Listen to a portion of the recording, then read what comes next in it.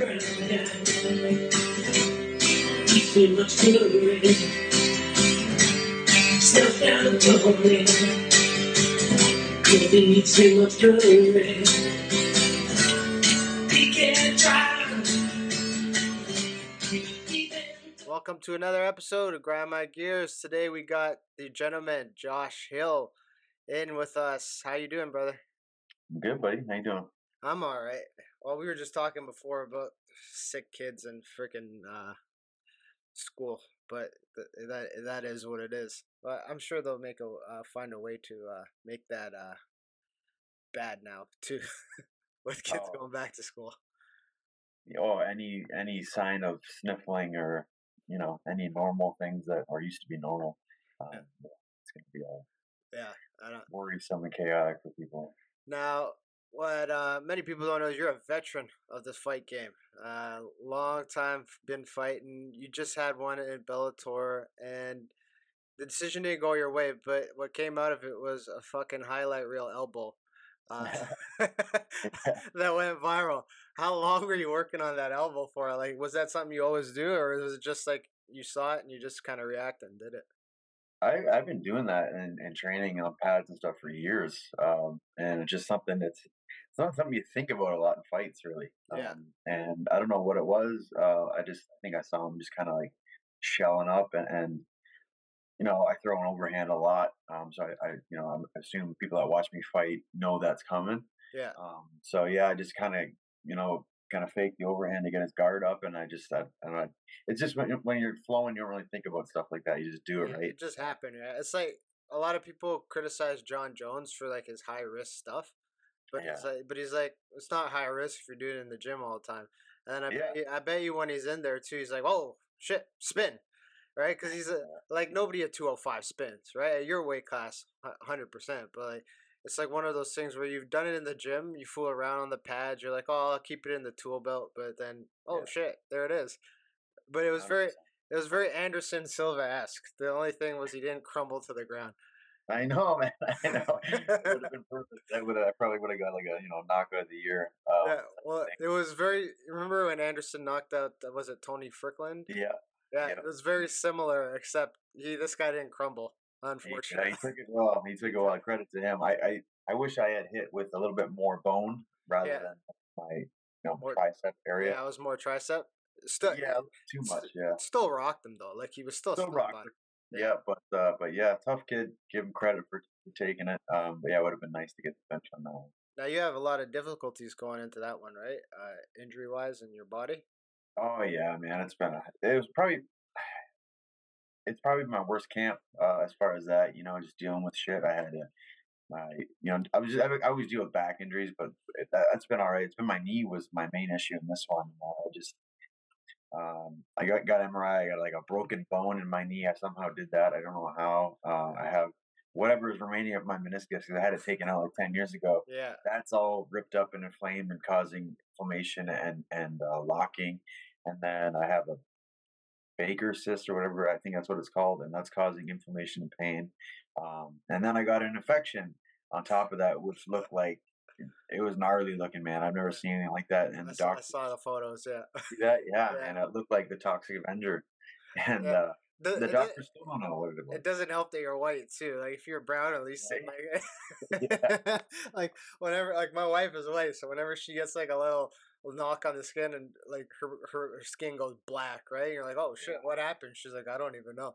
But like a brown guy gets hit, you're like, oh, just darker brown there. It's a little tan. It's a little tan. He went tanning, right? Exactly. So I guess you're gonna have to take some time to kind of heal that stuff up and get all of that taken care of, right?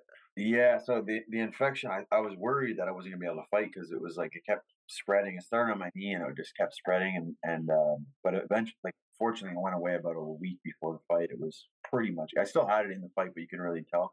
Yeah. But I went and got a cortisone shot in my knee just to kind of get me through. I did not want to pull it again. No. I missed my fight in April because of COVID. I got sick. The one in Hawaii, right? Yeah, in Hawaii, of course. Yeah, fucking. Yeah, I watched an Uh, interview where they're like, you gotta fight all these shitty places like North bro. Dakota, whatever. And the guy, the My guy, my I've had 5 Bellator fights. My first one was Oklahoma, which you know, yeah, whatever. whatever. And then Connecticut, and then the pandemic was Connecticut. Supposed to be Hawaii. I get sick, can't fight, and then the next one's South Dakota. So it's like I get all the good places. They're going to like Italy, they're going to Ireland, they're going to Yeah, Hawaii, France, and then I get stuck with these ones. it's a conspiracy. They don't like Josh Allen. They Right? don't get all that. Yeah. Now you've had because you've had such a long storied career. You've had the pleasure of fighting for a bunch of different organizations: Bellator, Yeah. World Series of Fighting, TKO. You did stint on the Ultimate Fighter too. Um, what to you was like the main difference between the organizations? Because like everyone always say UFC is the top uh, tier; they do the best. But from my experience and from knowing guys like we train with some of the similar guys, it's not necessarily the same thing on how you're treated, the pay structure, the production, and just basically the experience. So, in your opinion, which one of those, of all the ones that you had, gave you kind of the more memorable experiences? Um, I mean, well, The Ultimate Fighter is kind of different, right? Because it's a TV show, so it's hard Yeah, to compare that to anything else. It's unique. It's cool experience. Um, I'm glad I did it. I wish I did it at a different time. I wish I did it later in my career. yeah, But it was fun. I'm happy I went through with it. Um, you know, World Series was just kind of in its infancy, and then they eventually turned into PFL, and I think yeah, they're kind of rolling now, and I think they're on a much better platform, and yeah. They're you doing know, well right now. They're getting they're attracting a lot of guys because the pay structure yeah, is a lot different. yeah, which is cool, and it's that season, which is different. Yeah, So it's just kind of cool. It's not just another promotion like a fight to fight yeah, type thing. Bellator production value is great. They pay really well. You know what I yeah, mean? I yeah, think that's a draw too. A lot of people are going to PFL and Bellator now instead of going to the UFC because pay, man. yeah. And I know so many fighters, especially young fighters, it's like only UFC, UFC, UFC, Yeah. UFC, right?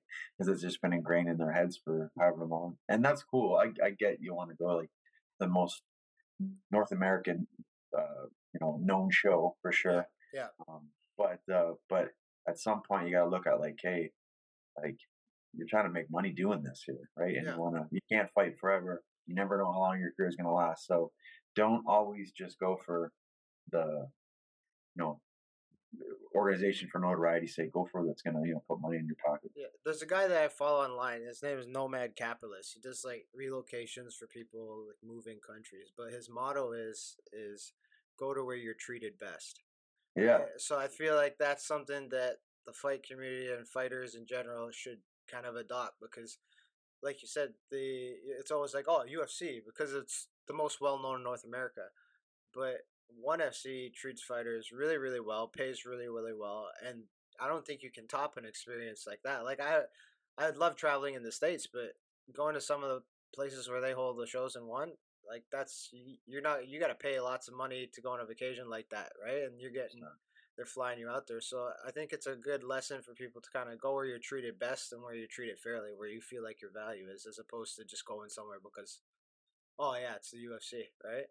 100%, man. And so I guess that's the combination. The best of both worlds is getting good pay and also treated, with respect and then treated like a high level athlete, which we are.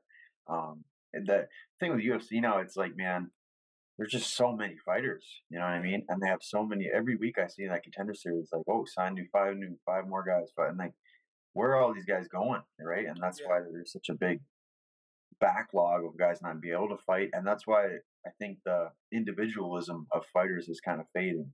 Yeah. You know Well, what I mean? that died with the sponsorship with the UFC. Yeah, yeah, That it was there was a point in time where I was excited to watch fights mm, just to see the entrance and what guys would wear. Like Mayhem Miller was one yeah, of them, right, or Tom Lawler, right? yeah, I'd be like, he's not the greatest fighter, but fucking hell, when he comes out, I'm entertained as shit, yeah, right? But hundred then percent. once the sponsorship came in and capitalism took over, which I'm a fan of capitalism, but it is what it is. In this sense, it didn't work out well Right, for the athletes, it kind of lost the individualism, right? Because I know that they were trying to make it like a major sports league, like professional, and everyone's wearing the same shit. But that's the part about martial arts; nobody's the same, right? Yeah, 100%, man. And then I guess it'd be more like corporate based. They kind of went that way, Yeah, and then just everybody looks the same. And I think that takes away from it.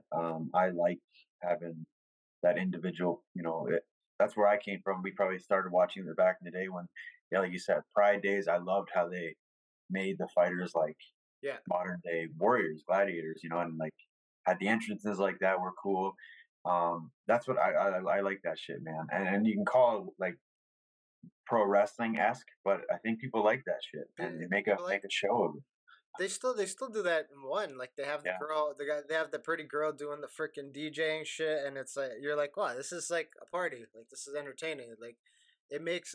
I think it does two things. It makes the athletes more comfortable hmm because they can just be their own, right? And then secondly, it makes the fans a little less asshole-ish in the arena. Like yeah, when everything is so cut and dry, here's the music, here's the guy, here's the music, here's the guy. And then when the two guys get in the cage, if it's not a fan friendly fight, then the atmosphere is already hostile and they're like, fuck you, just stand them up. Like, no. You know where I didn't even mention it, the place where I really enjoyed fighting was Russia. Yeah. Actually, You fought for ACB out there, right? no, it was Fight Nights Global was the Okay. promotion I fought for, and man, they were great. Like the show that they put on, it was like the production value. Like they had like people swinging from the rafters and like girls like playing like violin and like crazy entrances. It was cool, man. And they had like a rock band. Like they had a very very cool show. And then at the end, like they shot like glitter everywhere. Like it was Yeah. just the production value was so cool, and they treated their fighters great. Like, and they didn't. One crazy thing is they didn't serve alcohol at the venue. Really? So everybody there, I mean, there's pros and cons to that. I like Yeah. having a beer and watching fights for sure, but like you didn't have the other side of the extreme, like drunk, rowdy asshole that just causing shit, right? Yeah. And then like after the fights, it like I was Canadian going in there fighting a Russian, and like it took me like 20 minutes just to like leave the cage and get back to the locker room. People like want to like meet you, autographs and pictures and stuff like that. So they just love the fighting culture. So that was a really big pleasure to go there and fight for them. Right, which is not something people hear about right now because of all the shit that's going on in the world. They're like, "Oh, you just said it's a pleasure in Russia. You must be an extremist." Right? Yeah. uh, uh, Now you've been doing martial arts for a super long time. Like I kind of like asking this to a lot of fighters because I like to see what they would do after fighting. Like, what is your most favorite aspect of martial arts that you would continue doing after your competition days are over? um, I think about that a lot, man. I don't know. Like I would say I love to spar, right? I love Yeah, sparring, but everyone does. I wouldn't do it like I'm doing now, Yeah, because I try and save what brain cells I have left and be smart about it. yeah, But I would still spar. I just I do it less and I wouldn't go as hard. Obviously, yeah. I do like that. Just Touch playing sparring like around with in someone. Thailand, Yeah, right? yeah. I'd always do that. I really enjoy that, and I love grappling. Wrestling. I do enjoy wrestling, but it's the fucking hardest for sure. Yes, for You sure. know what I mean? And it's hard on your body. So I don't know. I don't want to cut anything out. Really, Yeah, I really want to continue to do everything. But but realistically, we wouldn't be able to do that. Like, no, like no. my answer will always be jujitsu. Like, Yeah. I can study. Like, there will be days where I can roll for like 10 rolls, 11 rolls, but Mhm. it's an art where I can show up the next day. I don't have to roll. I can just drill Right. technique. My Yeah. body will be sore. Like you said, though, I'll still always spar, Yeah. but not in the same brain cell to Yeah. decapitating way. Yeah. 100%, man. I think that'll like, and I think I have a built-in aggression that I have to release, and that Oh, helps for with it. sure, for sure. Rolling does too, for sure, but like nothing like sparring that really gets that out. Well, which art do you get in your flow state the most? Like individual art, not mixed martial arts. Sparring. Sparring. Yeah. Yeah, So for sure. kickboxing is your flow state. Like that's where you zone out. Yes. Yeah, I would say that, and probably and the second would be grappling. Yeah, you're just gonna roll through with things. So I would say those two things would probably be what I'll do the longest. On these yeah. back and forth, striking and stuff like that. And then grappling, wrestling would probably be cut Yeah, out just yeah. because it's how hard it is on my body. Oh, it's grinding. Like I find that uh the problem with wrestling is the up and down and the pounding you take from going onto the mat all the time. So 100%. so something I noticed that I handle better than other people is because I have a bigger body type.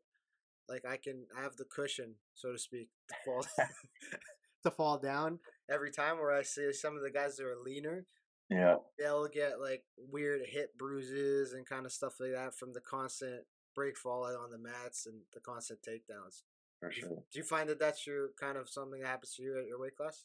Yeah, yeah, for sure. And especially with wrestling, I think it's like you have another guy, you're carrying his weight sometimes, and you can't control it. Like with you're just doing like squats or something like that, you can control the weight and where it Yeah, goes. But when you're getting under somebody's hips and they're sprawling out on you, it's like all that weight on your back, and you can't really manipulate where you want to, put that weight. Ideally because he's moving. So I think that's where a lot of the injuries happen, things like that. And then obviously when somebody's wrenching on your neck and oh snapping yeah, you down, the neck is the um, worst. The yeah, the other day, my wife was driving and she said, "Oh, my neck is sore. I can't even look one way." I'm like, "That's like every night after she does every it." day I like, Yeah, change lanes like this. I'll get to the gym and I'll be like, "Okay, I'm changing," and then I'll leave the gym like, "Fuck," or that's how I got good at using my mirrors. Yeah, you Yeah, have to. yeah. Now you've been fighting so long. You've had what, over 30? Is it 30 fights you've had? I've had 26. So you're coming close to 30, Yeah. right? Now that is rough on any fighter. Just 10, 5, like Yeah. financially. Like not we're not talking about the wear and tear on your body. Like for a lot of people that don't know, fighting doesn't pay well, especially at the start. Yeah. And even if you do get to that long career point, it still doesn't pay that well. How do you kind of make that balance, keeping your guys like you have a family, you have a wife, you have kids? How do you kind of make that balance where you have to sacrifice so much money because you have to travel sometimes? Because I know you do some camps in Alpha Male. Yeah. Do you invest? What do you do to kind of make sure that outside of the cage, Josh Hill's life is kind of taken care of? Um, yeah, you're right. It's tough, man. You don't make much money in the sport No. unless you're at the highest level. Um, it, I've always had another job as I've come up. You know what I mean? I've never just fought Yeah. ever until recently, and even now, I'm not just fighting. Still, really, I'm doing other things as well. But yeah, I've always had a part-time job coming up, and then I opened a gym in 2016. But again, anything with the gym business, you're not Not making money for profitable. the first while. No, You know what I no. mean? And especially a fighter gym, you're not making money. You need a recreational gym to make some money. But I've always done other things. I've been pretty good with my money. I'm cheap, I guess. I'm not, You're buying. brown. You're brown by heart. Yeah, I'm not buying $3,000 suits and fancy watches and things like that. I have a rental property. I think real estate is probably one of the best investments you can do, and that's something I want to continue to do. Yeah. I was fortunate when I met my wife; she already had a home as well, so Okay. we kind of had two homes coming together. So that's been a pro for sure. But um, but yeah, it's tough, man. Like you're gonna have to do something else, and you're gonna have to do something else most likely after you're done fighting too. Yeah, for And sure. that's kind of the phase where I'm entering, where it's like I'm trying to set things up for after I'm done because I don't want to just be done one day and have nothing. You know what I mean? 'Cause that's my biggest Which fear. is the problem with a lot of guys. They put all their eggs into one basket, right? And I get you kind of have to be able to Yes, you go to do. the highest level, right? So it's very difficult, man. That's why it's if you're not 100% committed to this, you're not going to make it to those, the upper echelon of the sport. But at the Yeah. same time, you got to balance trying to have something else to. But there are guys who have had like look at there's two good examples. Shane Carwin. He was a full time engineer and still Yeah, made it to the pinnacle of the sport. And then Stipe Miocic, who's still a full time firefighter and still one of the best in the world. So like you can do it. So like I think that sometimes it's a bit of a cop out for certain athletes. Or I just want to focus on fighting only. And yes, they might do super well, but I feel like it hampers them in other aspects of their life. And then when it's over, like I was listening to Ian McCall, like he's like when he was done fighting, he just wanted to kill himself, Right. where because that became your total identity. So like for the 3 or 4 hours you're training in the gym all day, that's your whole identity, which is not. You're only in the gym for a select amount of time of the day. What are you doing with the other hours, right? Are you bettering yourself somehow, or are you coming up with something else that you can do, right? So I Mm. think that's something that I feel like it's a cop out sometimes that they use it. So a lot of people use it to justify why they don't want to do more work, right? Yeah, I mean, there's definitely those people. I think that's true. But I think it's like when you're trying to do this as your job and make this a career, Yeah, it's like you go to the gym in the morning, you train for 2 hours, you come home, you rest, you recover, you eat, then you go back to the gym for another however many hours, and by the time the whole day is done, and it's probably like an 8 hour day, yeah, right? So that's like a full time job, right? So I think it's wouldn't bat an eye to somebody else that's doing that at an office job. no, you That's wouldn't. just what they do every day. They're not trying to better. Well, I'm sure some people are, which I hope they are, but Yeah, they're not trying to better themselves or get set up another career outside of their job. And I think fighters think that way too. The mistake they make is they think they can do this forever, or yeah, they think eventually, I'll figure it out later. I'll figure it out later. But yeah, that I remember saying the same shit. yeah. I remember like, It's and the now I'm same. 35 years old, and it's like I'm entering that time where it's like getting towards the end of my career, you know what I mean? So, Yeah, yeah, it goes by fast. I gotta say that. I remember being the young guy in the gym and like being like 24, and all these guys are in their early 30s that I'm training with, and they were the old guys, and they're telling me, you'll get there soon, you'll yeah. see. And now I'm there, and yeah, it And goes by fast. and I feel like that too because like me and you have talked before, which we'll get to in a second about your other business that you do. But I've had so many injuries where like when I was 25, I was relatively injury free, and then Right. as soon as we decided to turn professional, it's like here, bam, bam, bam, surgery, whatever, right? And like for a good 3 or 4 years, I still held on to that little notion in my head where I still, once I'm done with this surgery and I'm recovered, I'm gonna be the best and fucking train all day, and then it hits you. You don't have any control over it, too, right? Yeah. It's like a lot of the things that happened in my example, which everyone's examples are different, but my examples were freak accidents, right? Yeah. Which happen in the sport, and then some guys, those accidents happen. They're only out for a month or two. Unfortunately for me, it was a while, right? But then there are there's also the other examples of people like me as well who have those injuries, have to take significant time off, but because our brains are not bashed in their 20s, they're able to have longer, successful careers into their 40s, right? Randy Right. Couture, look at who's that beast? He's in Bellator now. Yoel Romero, right? Yeah.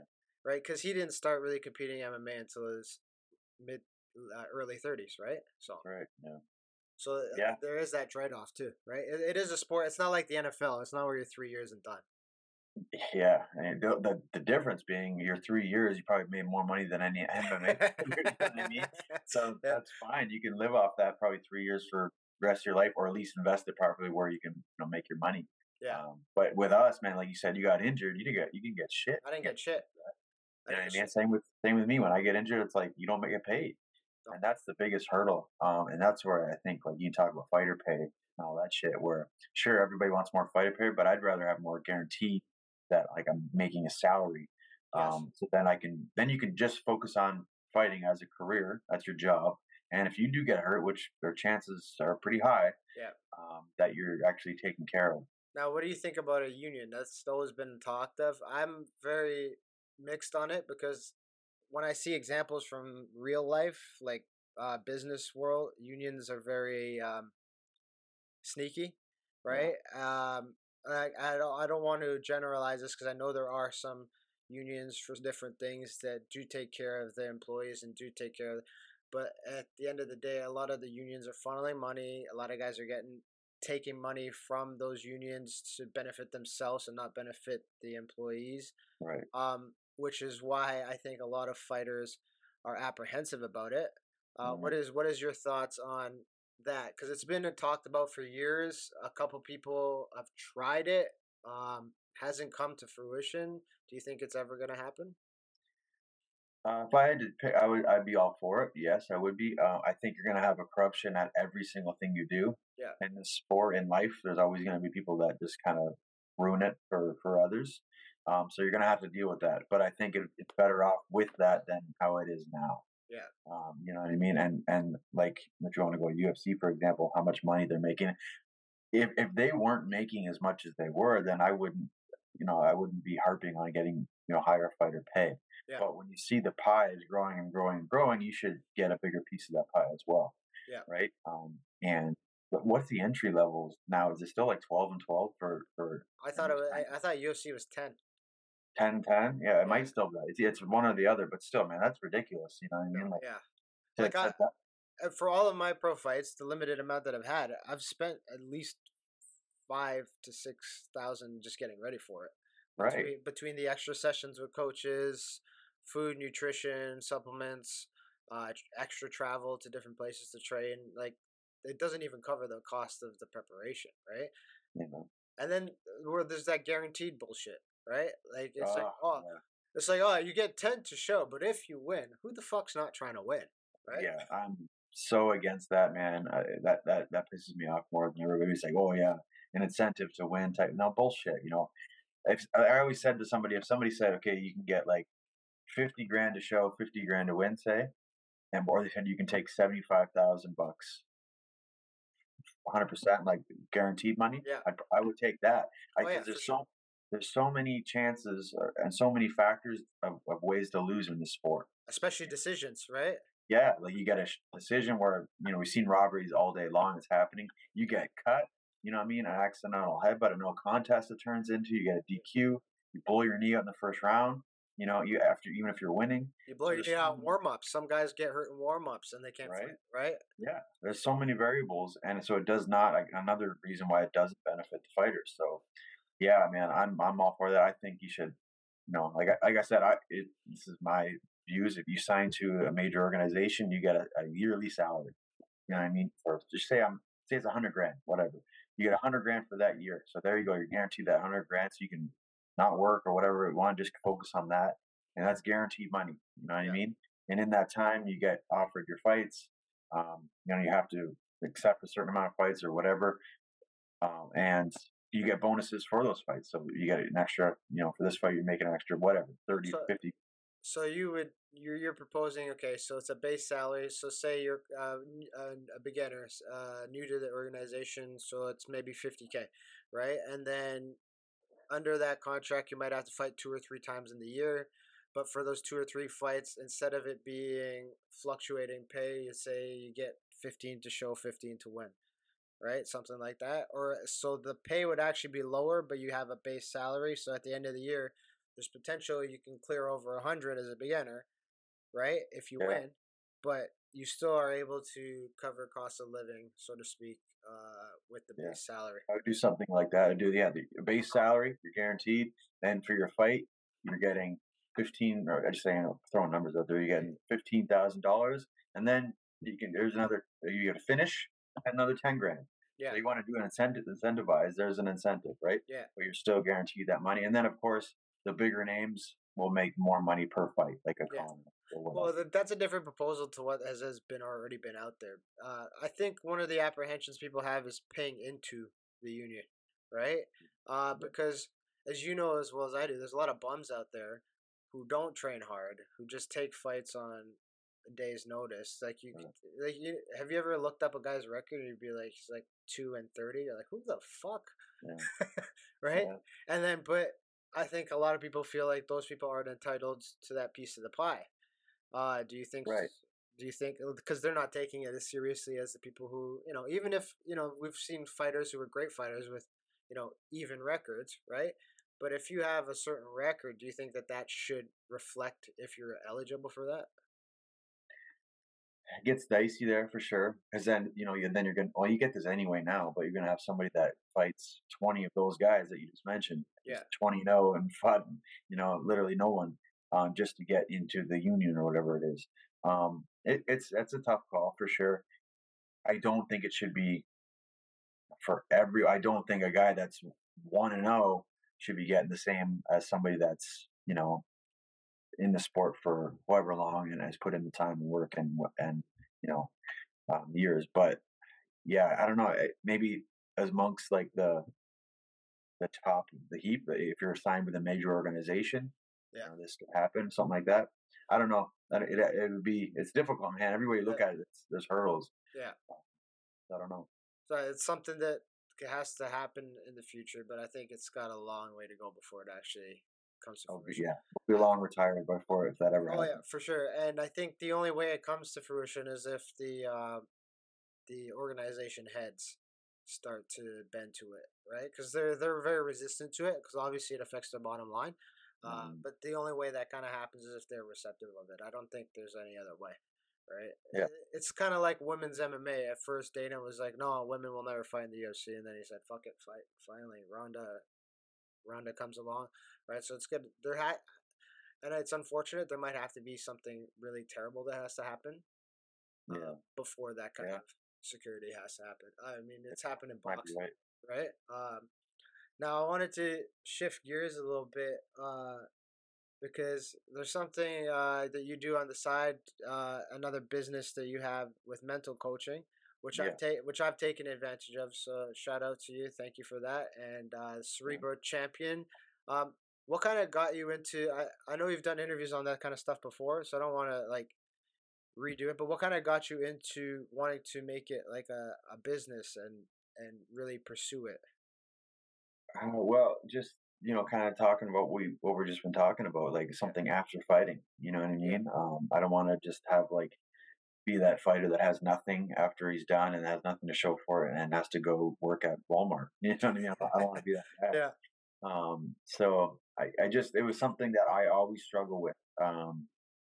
My whole career, up until I don't know, my late 20s, maybe 30, that I always had dealt with performance anxiety. I did yeah, not perform like I could potentially, like I do in the gym. I don't showcase all my skills, and that was due to just nerves, anxiety, fears, all these things that I didn't know how to deal with. And one day I was injured. Had an injury, and I just like I'm just gonna work on this shit while I can, while I have downtime. And I started reading books. The first book I read was Mind Gym, which okay, is still yeah, one of my favorites. And I just kind of I just it sparked an interest in me that I really really got fascinated with, and I just started reading more and more. And I went back to school. I went to an online school, and it took me about a year and a half to get that done. yeah. And yeah, man. Then I started just opened up my own practice, Cerebral Champion, and I've worked with I don't even know how many people I've worked with now, 20 something people, maybe 30 now. And yeah, it's going well. I'm getting good positive feedback, and I enjoy helping people because I know what it's like. Yeah. I've been in their shoes. Now, do you see this being like something that you're gonna do very long term and kind of build off of it and make it something like Josh Hill's Cerebral Champ? That's what you're gonna be known for after I fighting. hope so. There's not one thing I want to do. I don't want to do Yeah, one thing the rest of my life. You know what I mean? I yeah, really I know don't. what you mean. Yeah, So that is one thing I would like to do, and like to build it up to a level where I can make an actual living on it for sure. yeah. And I enjoy being my own boss. I can't go back to working for people now, No, man. no, me neither. Me It neither. sucks. I hate it. So that's something I can schedule my own thing and work around. I can work from home, or I can work from anywhere doing Yeah, that. So I really, really like that, and I want to build it up. But yeah, there's other things I want to do. I still want to be involved with MMA. I yeah, do love it. So whether that's I do commentary for BTC, yeah, that's something I'd like to expand on more of. I would like to maybe get into the management side of things because I coach a few guys now and kind of manage them as well, and yeah. I do enjoy getting people opportunities and things like that. So and I have enough connects in the world now in MMA world, so that those are things I want to do, and I could see myself doing after I'm done. Well, and you've had the blessing of being able to travel to so many different places too. Like Right. your career hasn't always been like mine has only been in the Canada and the U.S., but you have been able to travel different places and build those connections too, right? Yeah, man. I've been really fortunate, and even when, like every time I go to Alpha Male too to train out there, I meet somebody from somewhere else. Like I have Yeah, friends in France and Ireland and Switzerland and England, all over the place now. So Tokyo. So like yeah, it's I've been fortunate. I got to meet a lot of people, and I've traveled to Brazil to train. I fought in Romania, I fought in Russia, all through the states and Canada. Yeah, man, it's been good.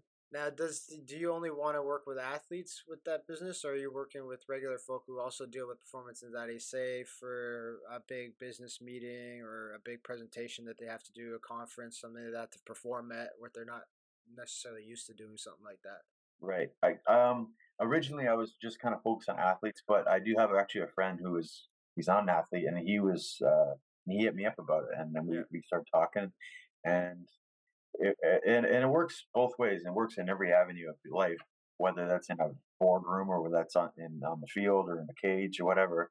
Yeah. So yeah, I'm definitely open to working with people of all walks of life because I think it can correlate to across the board. All right, and I'm gonna even shift gears now even more because I know this. You've been shadow banned on Instagram a lot, a lot. So have I. For different things that are going on, and I wanted to talk to you about this Yeah. because fighting is one thing, but like we said, life is there's so If many I things. if I post this, nobody's gonna see it because I Yeah, can't see my shit. yeah. Uh, Now you've been kind of vocal about some of the stuff that's going on, and I wanted to get kind of some feedback of like when you got COVID earlier, and you because you actually had to publicly kind of declare it because you had to pull out of the fight, and Yeah. obviously they published that. Did you get any hate from people being like, oh, because of your stance of how you were, and like I want to clarify, you weren't. None of us are anti-COVID or whatever fucking anti-label they want to put on us. We were just more against the certain direction that has been taken during 100%. this time. Did you get any pushback from people being like, "Hey, fuck you! I got COVID now. I hope you like, cause like, I hope you suffer." I actually I did not get much, to be honest. I thought I was gonna get a bunch of people, kind of chirping a little bit, but Yeah, it was more in jokingly. People were like, "Oh, yep, see, shouldn't have talked to you about vaccines and thing." But no, it wasn't too bad. And like I said to everyone, like you just kind of clarified, like I'm not an anti-vaxxer. You know what yeah, I mean? I'm not an anti-medicine. I'm not, and any of this shit. I'm anti, taking away people's freedoms and rights and making mandates and all that bullshit, yeah. 100%. And that's where I've been very, very outgoing on that.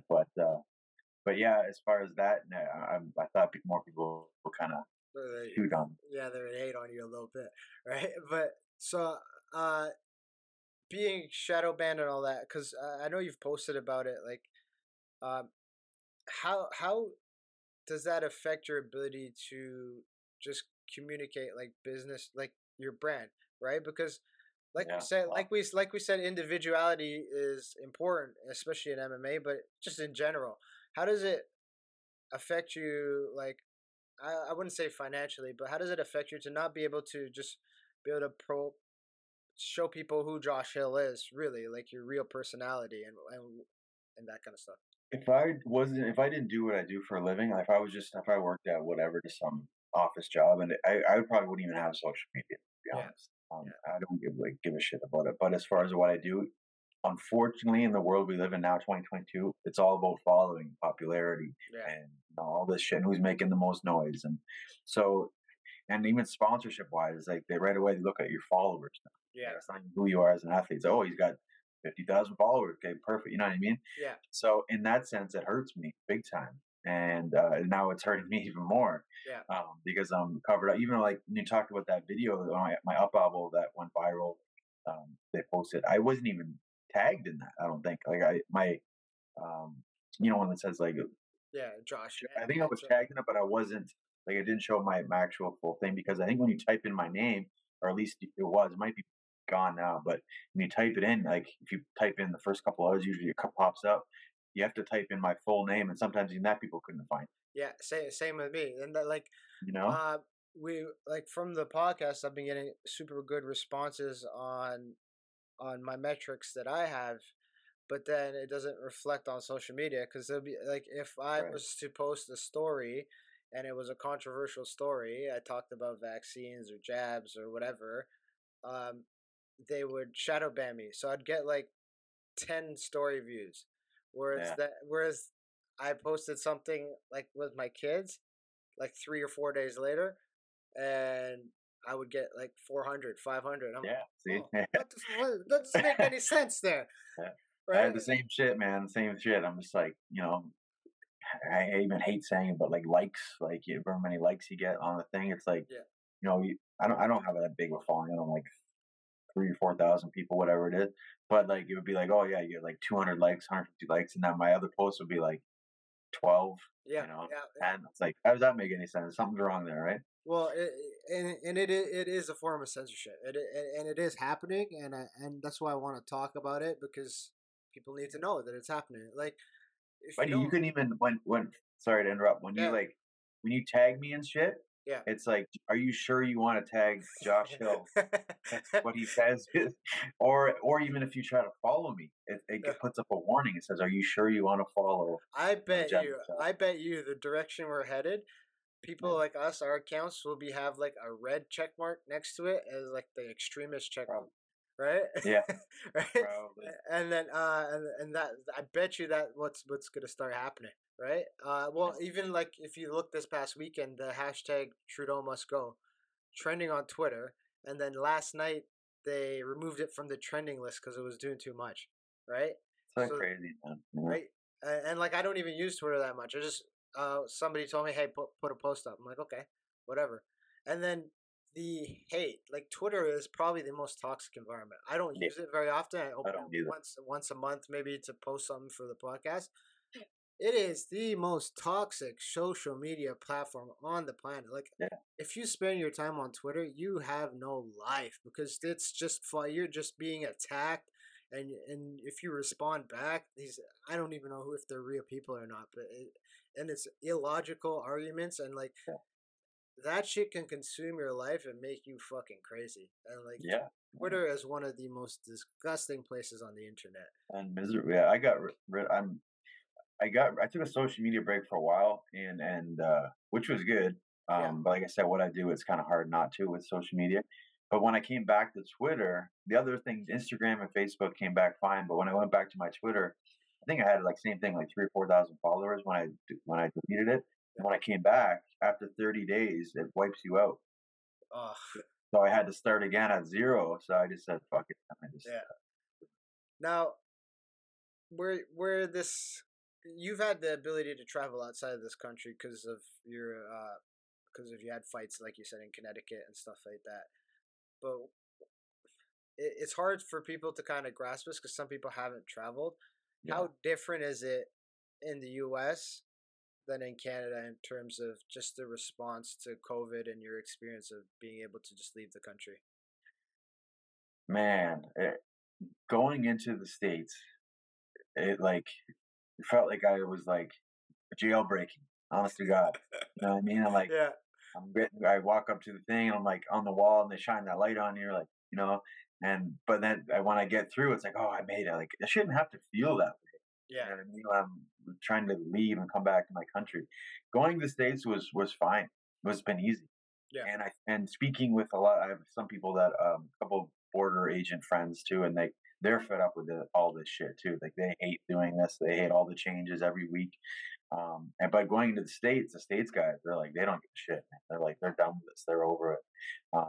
I was fortunate enough that I go and I have a working visa, so I can go into the states. yeah. I'm deemed essential, which is retarded. It's just fucking stupid, right? Oh my god, like it's so crazy how you can say somebody's essential and somebody's not. To me, that's just insanity. Everybody's trying to make a living and put food on the table. You know Yeah, what I mean? So that's crazy. But yeah, it's and then coming back to Canada, man, like it's like some of those people, it's just like they enjoy like power tripping for sure, but they enjoy making your life difficult to do this. Like I fortunately haven't had any real issues, but I know a lot of people that have been fined. I got one buddy that was fined like 12 grand. You know what I mean? for just And coming home, for just coming just home. coming home. You know what I mean? Just going to your house, and if you whether like you've already done a test and like they want you to do another test, or if they want you to isolate, like it's so crazy. And they're still doing this stuff, which is Yeah. nuts. Well, here's where I want to see things go because last night, God help him, Joe Biden did a fucking interview on 60 Minutes and it was terrible. If you can't see the mental decline, you're a fucking Yeah. moron. Blinders, man. People put blinders. Yeah, if you don't see the mental decline, you're a fucking moron. I'm saying that to the camera right now. You're a fucking moron. But he declared the pandemic over. He said the fucking pandemic is over. So I'm interested in seeing. Well, the U.S. said that. Let's see what Justin dipshit Trudeau goes along with now, because if the U.S. is pushing that narrative and the Democrats are pushing that narrative, there's not much leeway he has in order to keep things going the way it's going here. Right.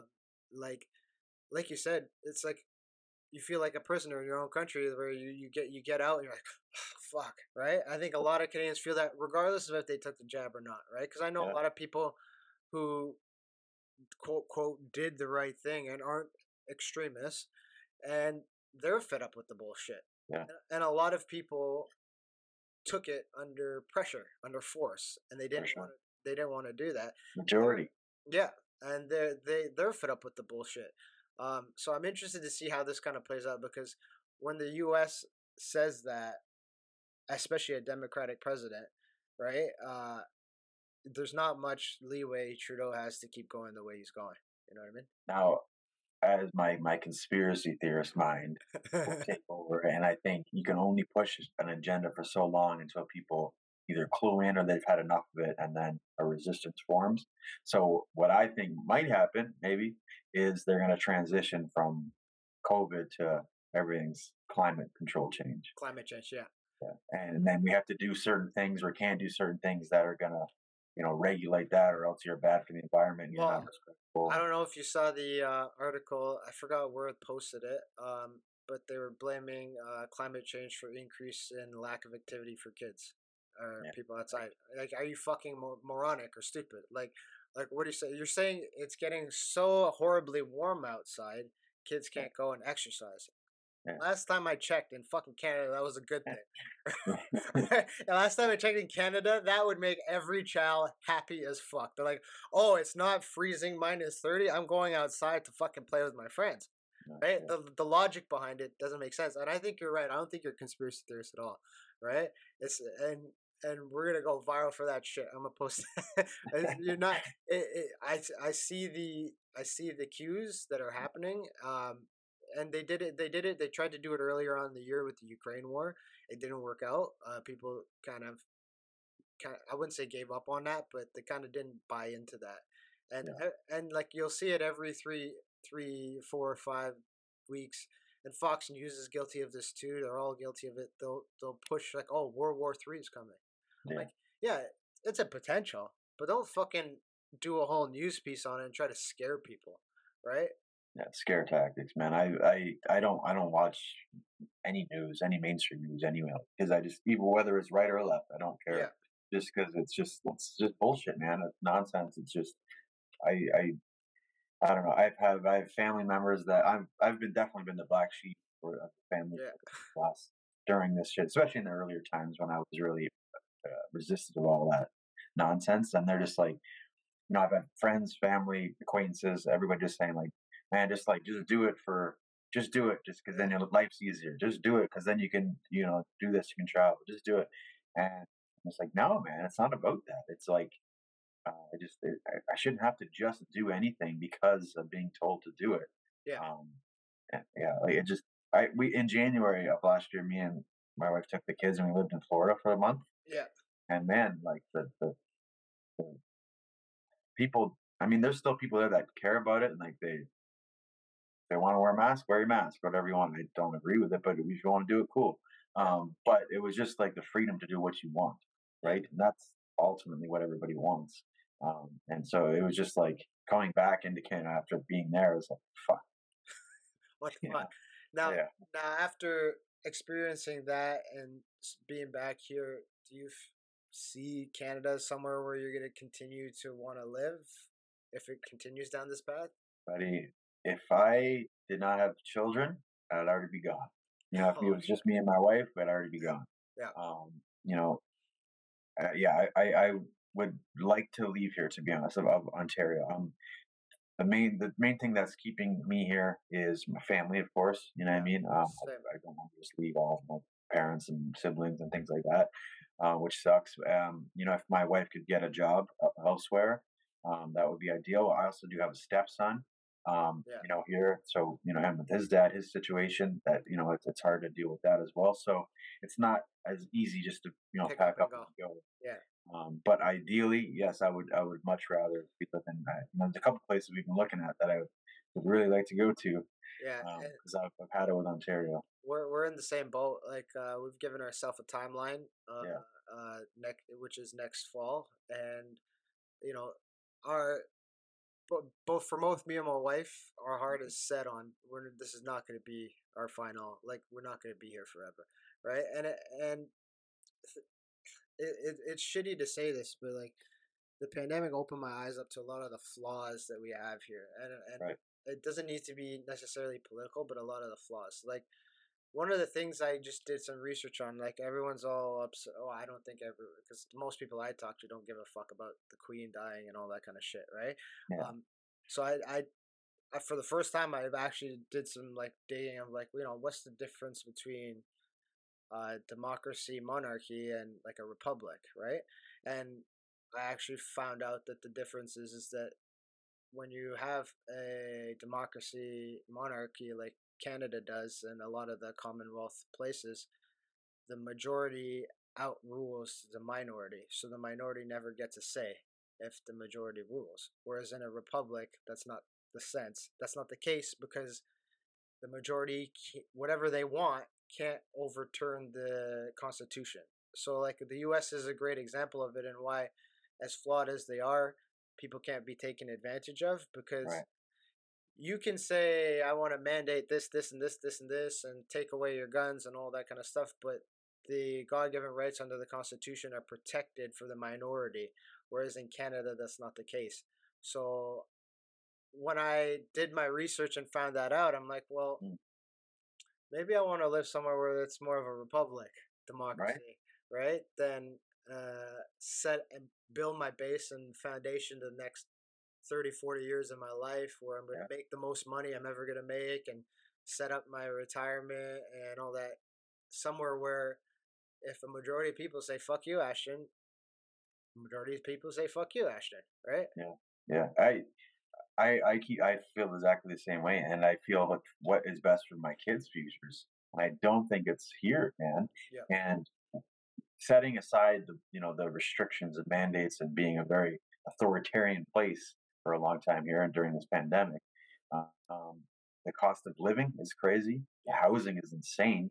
Good luck to anybody that's under I've been 25 getting I've been a house, priced I've been priced out. I've been priced right? Yeah, out. that's what I mean. And we have money. It's not like we can't. But I don't want to be house poor.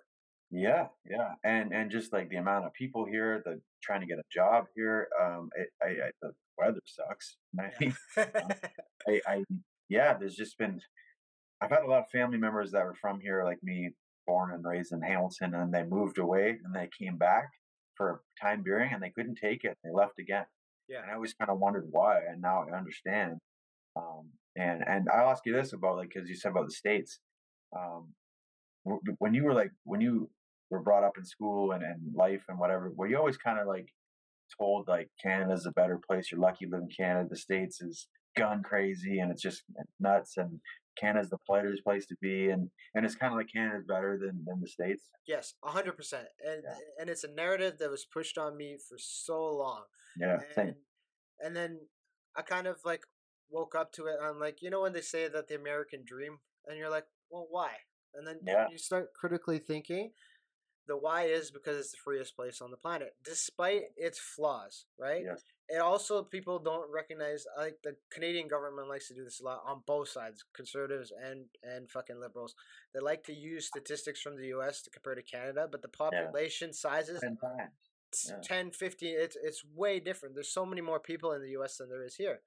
But the fact that all culture, all modern day culture comes from the US. Like, yeah. and Joe Rogan was talking. I forgot he was talking about this with some comedians from the UK.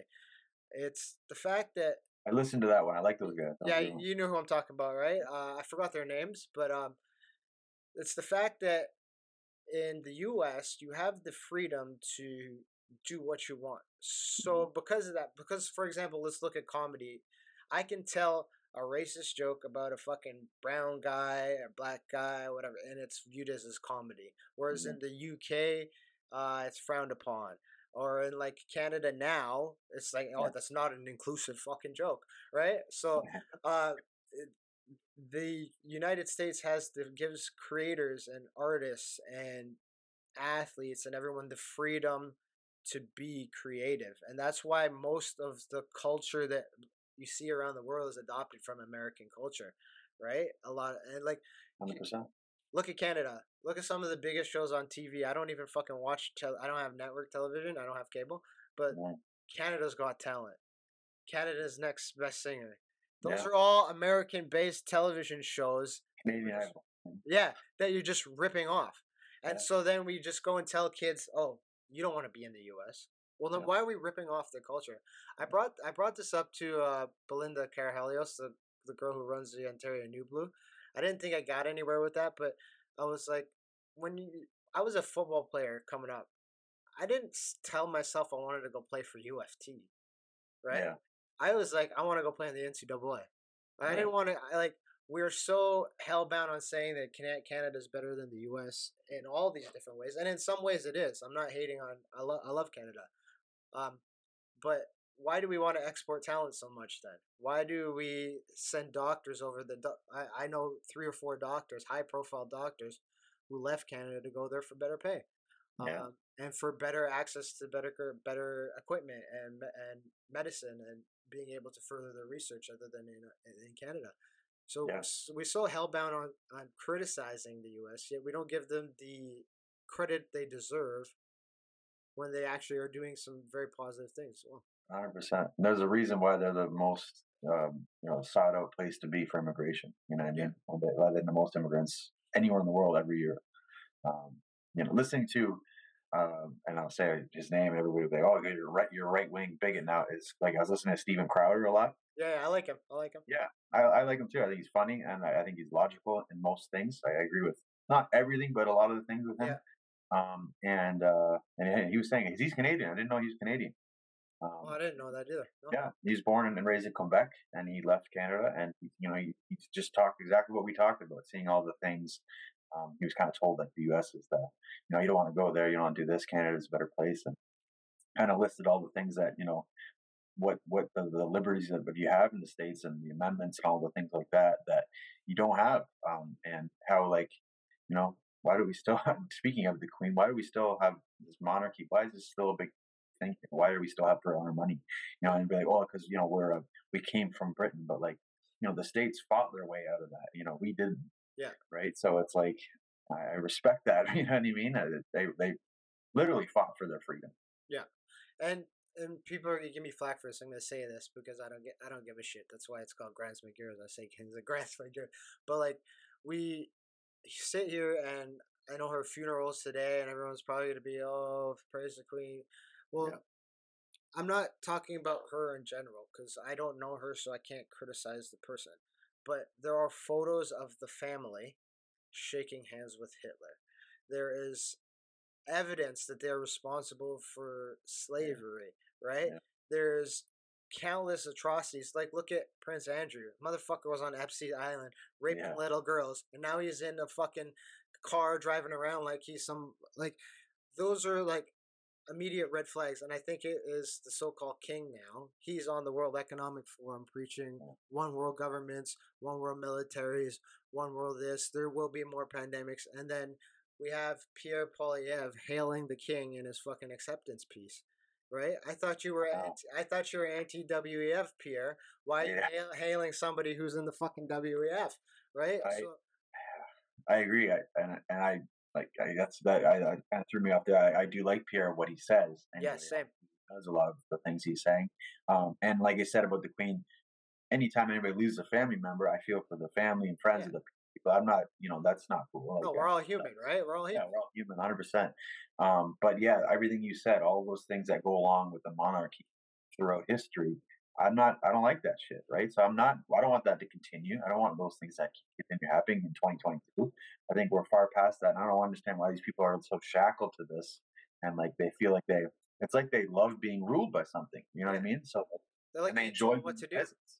Yeah. You know? Well, we were watching House of the Dragon, which shout out to fucking HBO. It's a great show, right? But after we watched this last episode last night, I told my wife, I'm like, that's the same shit that's going on today, right? Yeah. It's just like less incest, right? You're not married. It's Yeah. less incest, but it's the same stuff that's going on today. It's like, how do we further this line of elites, Yes. right? And Yeah. and I'm like, if we can't see it now, we're never going to see it. And like you said, now that my eyes are open, I'm thankful. I'm in my 30s. I'm still young, and I can make these connections. Like that's not somewhere where I want to raise my kids. That's not Right. somewhere where I want to teach them that those are the right things to do. Like I want to be in a place where you know those things aren't viewed as is right. You know what I Right. mean? Yeah, 100%. And like, yeah, all those things that you just said, and like it goes back to like the, raising my kids here. As far as like, do I like my house in my area? Yeah, it's great. And like the Yeah. schools are good. It's good. I'm not complaining about those things. It's just the overall things. Like I saw, um, uh, Six Buzz. I think, yeah, Six Buzz. They just posted. I think they post some dumb shit, some good shit too sometimes. But they posted like, say if you made like $1 million a year in Ontario. Yeah, Did yeah, you I see that saw one? yeah, I saw that one. Yeah, And you walk out after everything, all your taxes you pay, you walk 400. out with like 450 grand or something like that. So I don't know if you saw the episode. He was on Rogan's about Professor Gad Sad, out of Concordia. I don't know if I saw that one. Okay, so he's a Canadian. He's I, I'm gonna fuck this up, but I think he's Iranian or one of those Middle Eastern countries. Was he the guy that was like he was like work with like he's an agent like or something like that? Or? No. He's just a psychology professor at Concordia Okay, University, no, okay, right? I don't think But he's been on Rogan's show a few times, and he's really super educated.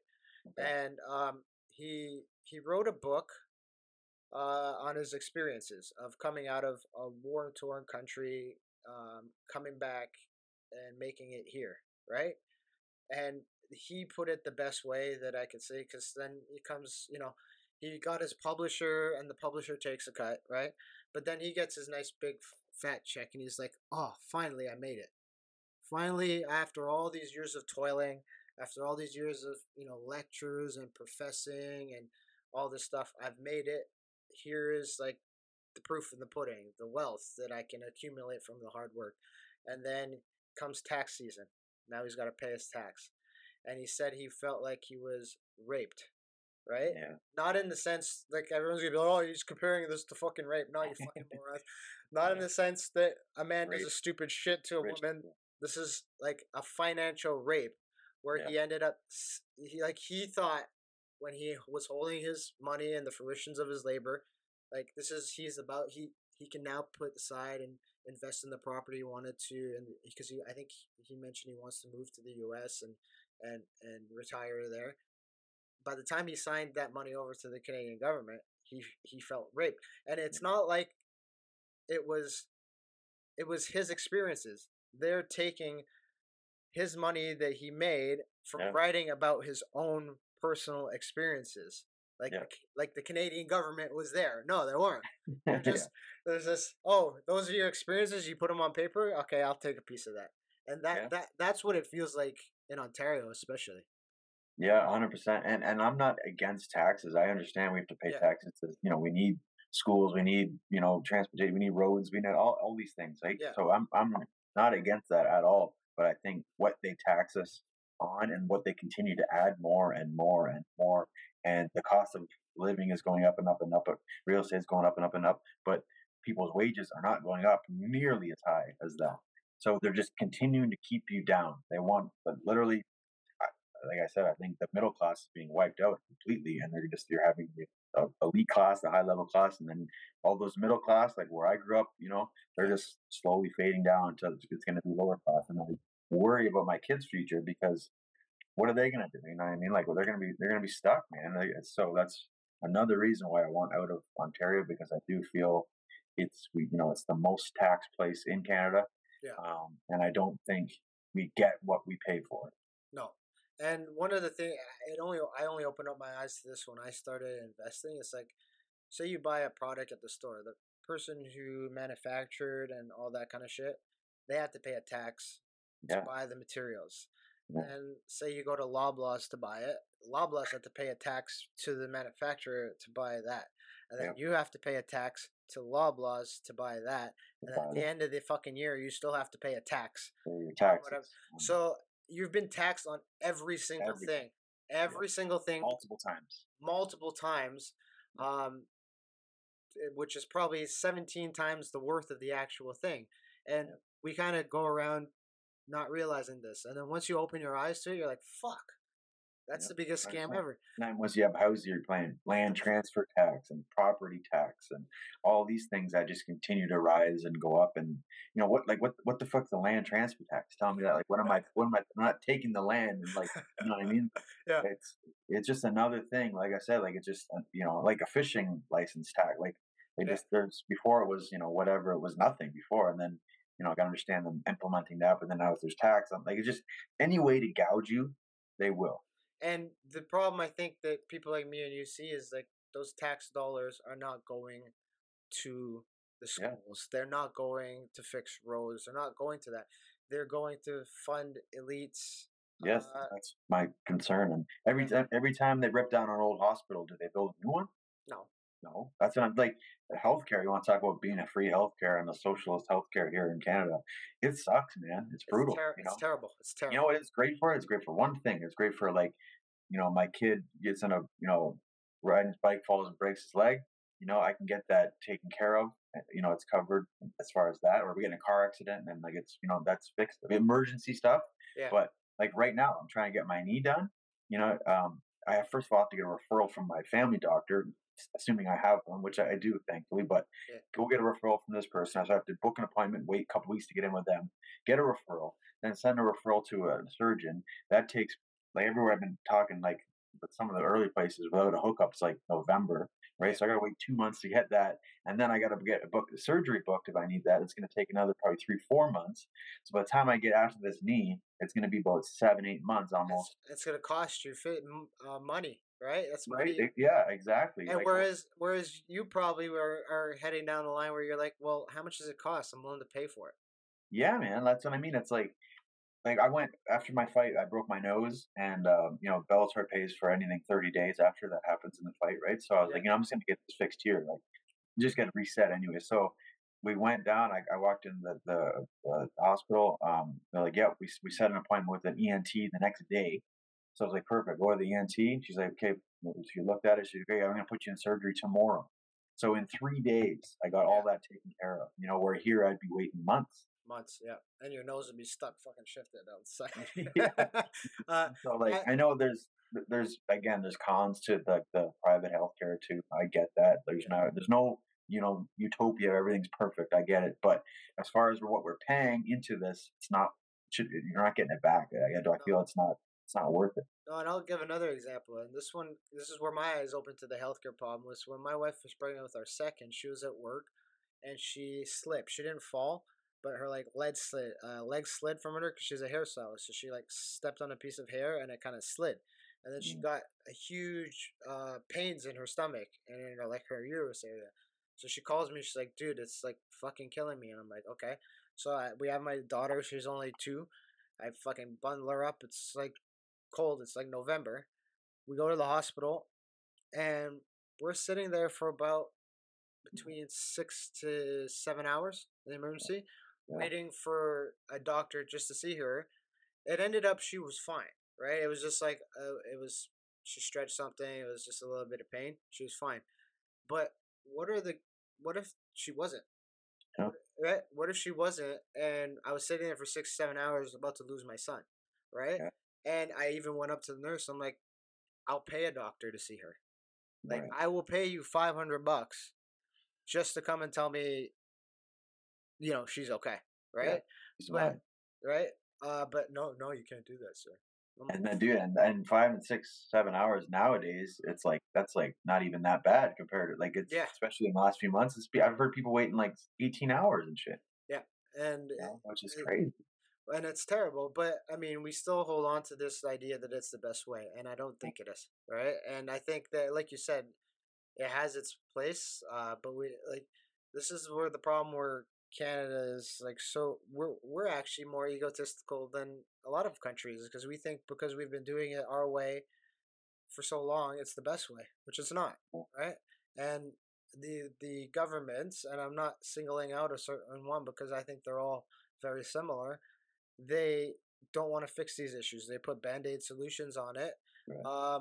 And like, oh, we'll give you free dental care. That doesn't fucking solve what's going on in the hospitals, right? I'll pay to get my teeth fucking cleaned. I don't need free fucking dental care. I need people who need help to get help, not necessarily me. I don't care about me. Right? 100%. No, I totally agree. But even on that point of like all the money that we're paying into the healthcare to have free healthcare, you don't even get dental. You know No. what I mean? Yeah. Which is the most expensive shit. You know what I Yeah. mean? Or like a chiropractor or a osteopath. Oh, that's just not covered. You know what I Yeah. mean? But it's all health. You Yeah. know? So it's like what the fuck? Or an eye doctor. It's health again. Why is not covered underneath Well, this they thing? were fighting for years. They'd had to go on a potential strike just to get the government, Ontario government, just to compensate a little bit more money, right, for the eye exams. Because I was going to get some medicals done, and I'm like, what? I have to pay $200 for that test now? Why? And it's because they're like, well, they're not doing it with the government anymore because the Yeah. government was cheaping them out. So it is what it is, right? Yeah. But we've been shitting on the government for a long time. Yeah. uh, but it was a pleasure to do this with you. Thank you for coming on the Grands Amigos podcast. But let everybody know where they can reach out to you to reach out for your cerebral champion services because I'll testify I've used them. It's helped me turn the corner on my mental issues. So Josh is really good. I really highly recommend it. I'm not blowing smoke up his ass. I'm just literally stating facts. So tell them how they can get in touch with you with that. Yeah, thanks, buddy.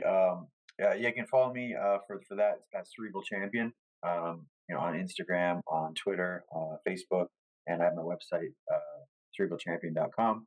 You can find me there, and then you can try and find me at Gentleman J Hill on Instagram and on Facebook. I don't have Twitter myself, so but yeah, If you tag him, remember they say he's an extremist. He's not. I'm an extremist. I'm a racist. I'm a right freak. You know. He's so racist. He's talking to a brown guy, right? Yeah, He helped right. he helped the brown guy get better mentally, right? He must be racist.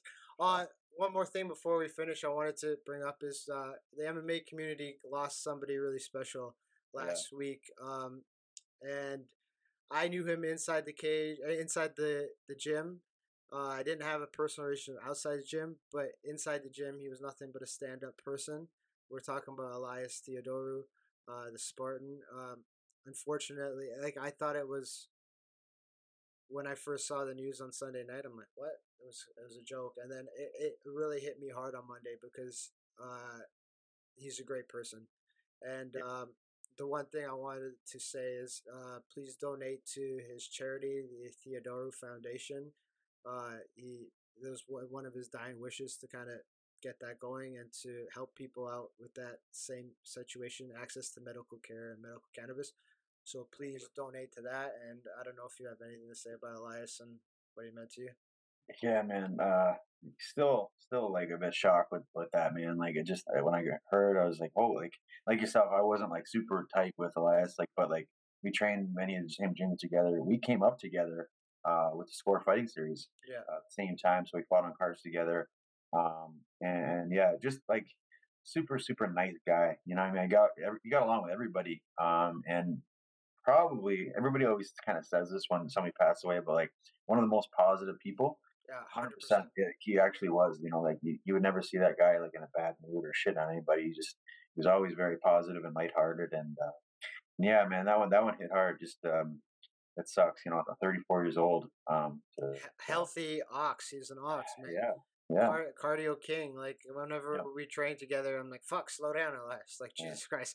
Yeah, Right? for sure. But I hope that he rests easy and his family does well. And if we can help remember him by everyone donating to his cause and to keep his memory alive. Right? Yeah, man, for sure. Couldn't have said it better. 100%. All right. Anyway, that's the end of this. We got shit to do, so let's get the fuck out of here. But All right, buddy. thank you to Josh the Gentleman Hill. Find him if he's not shadow banned.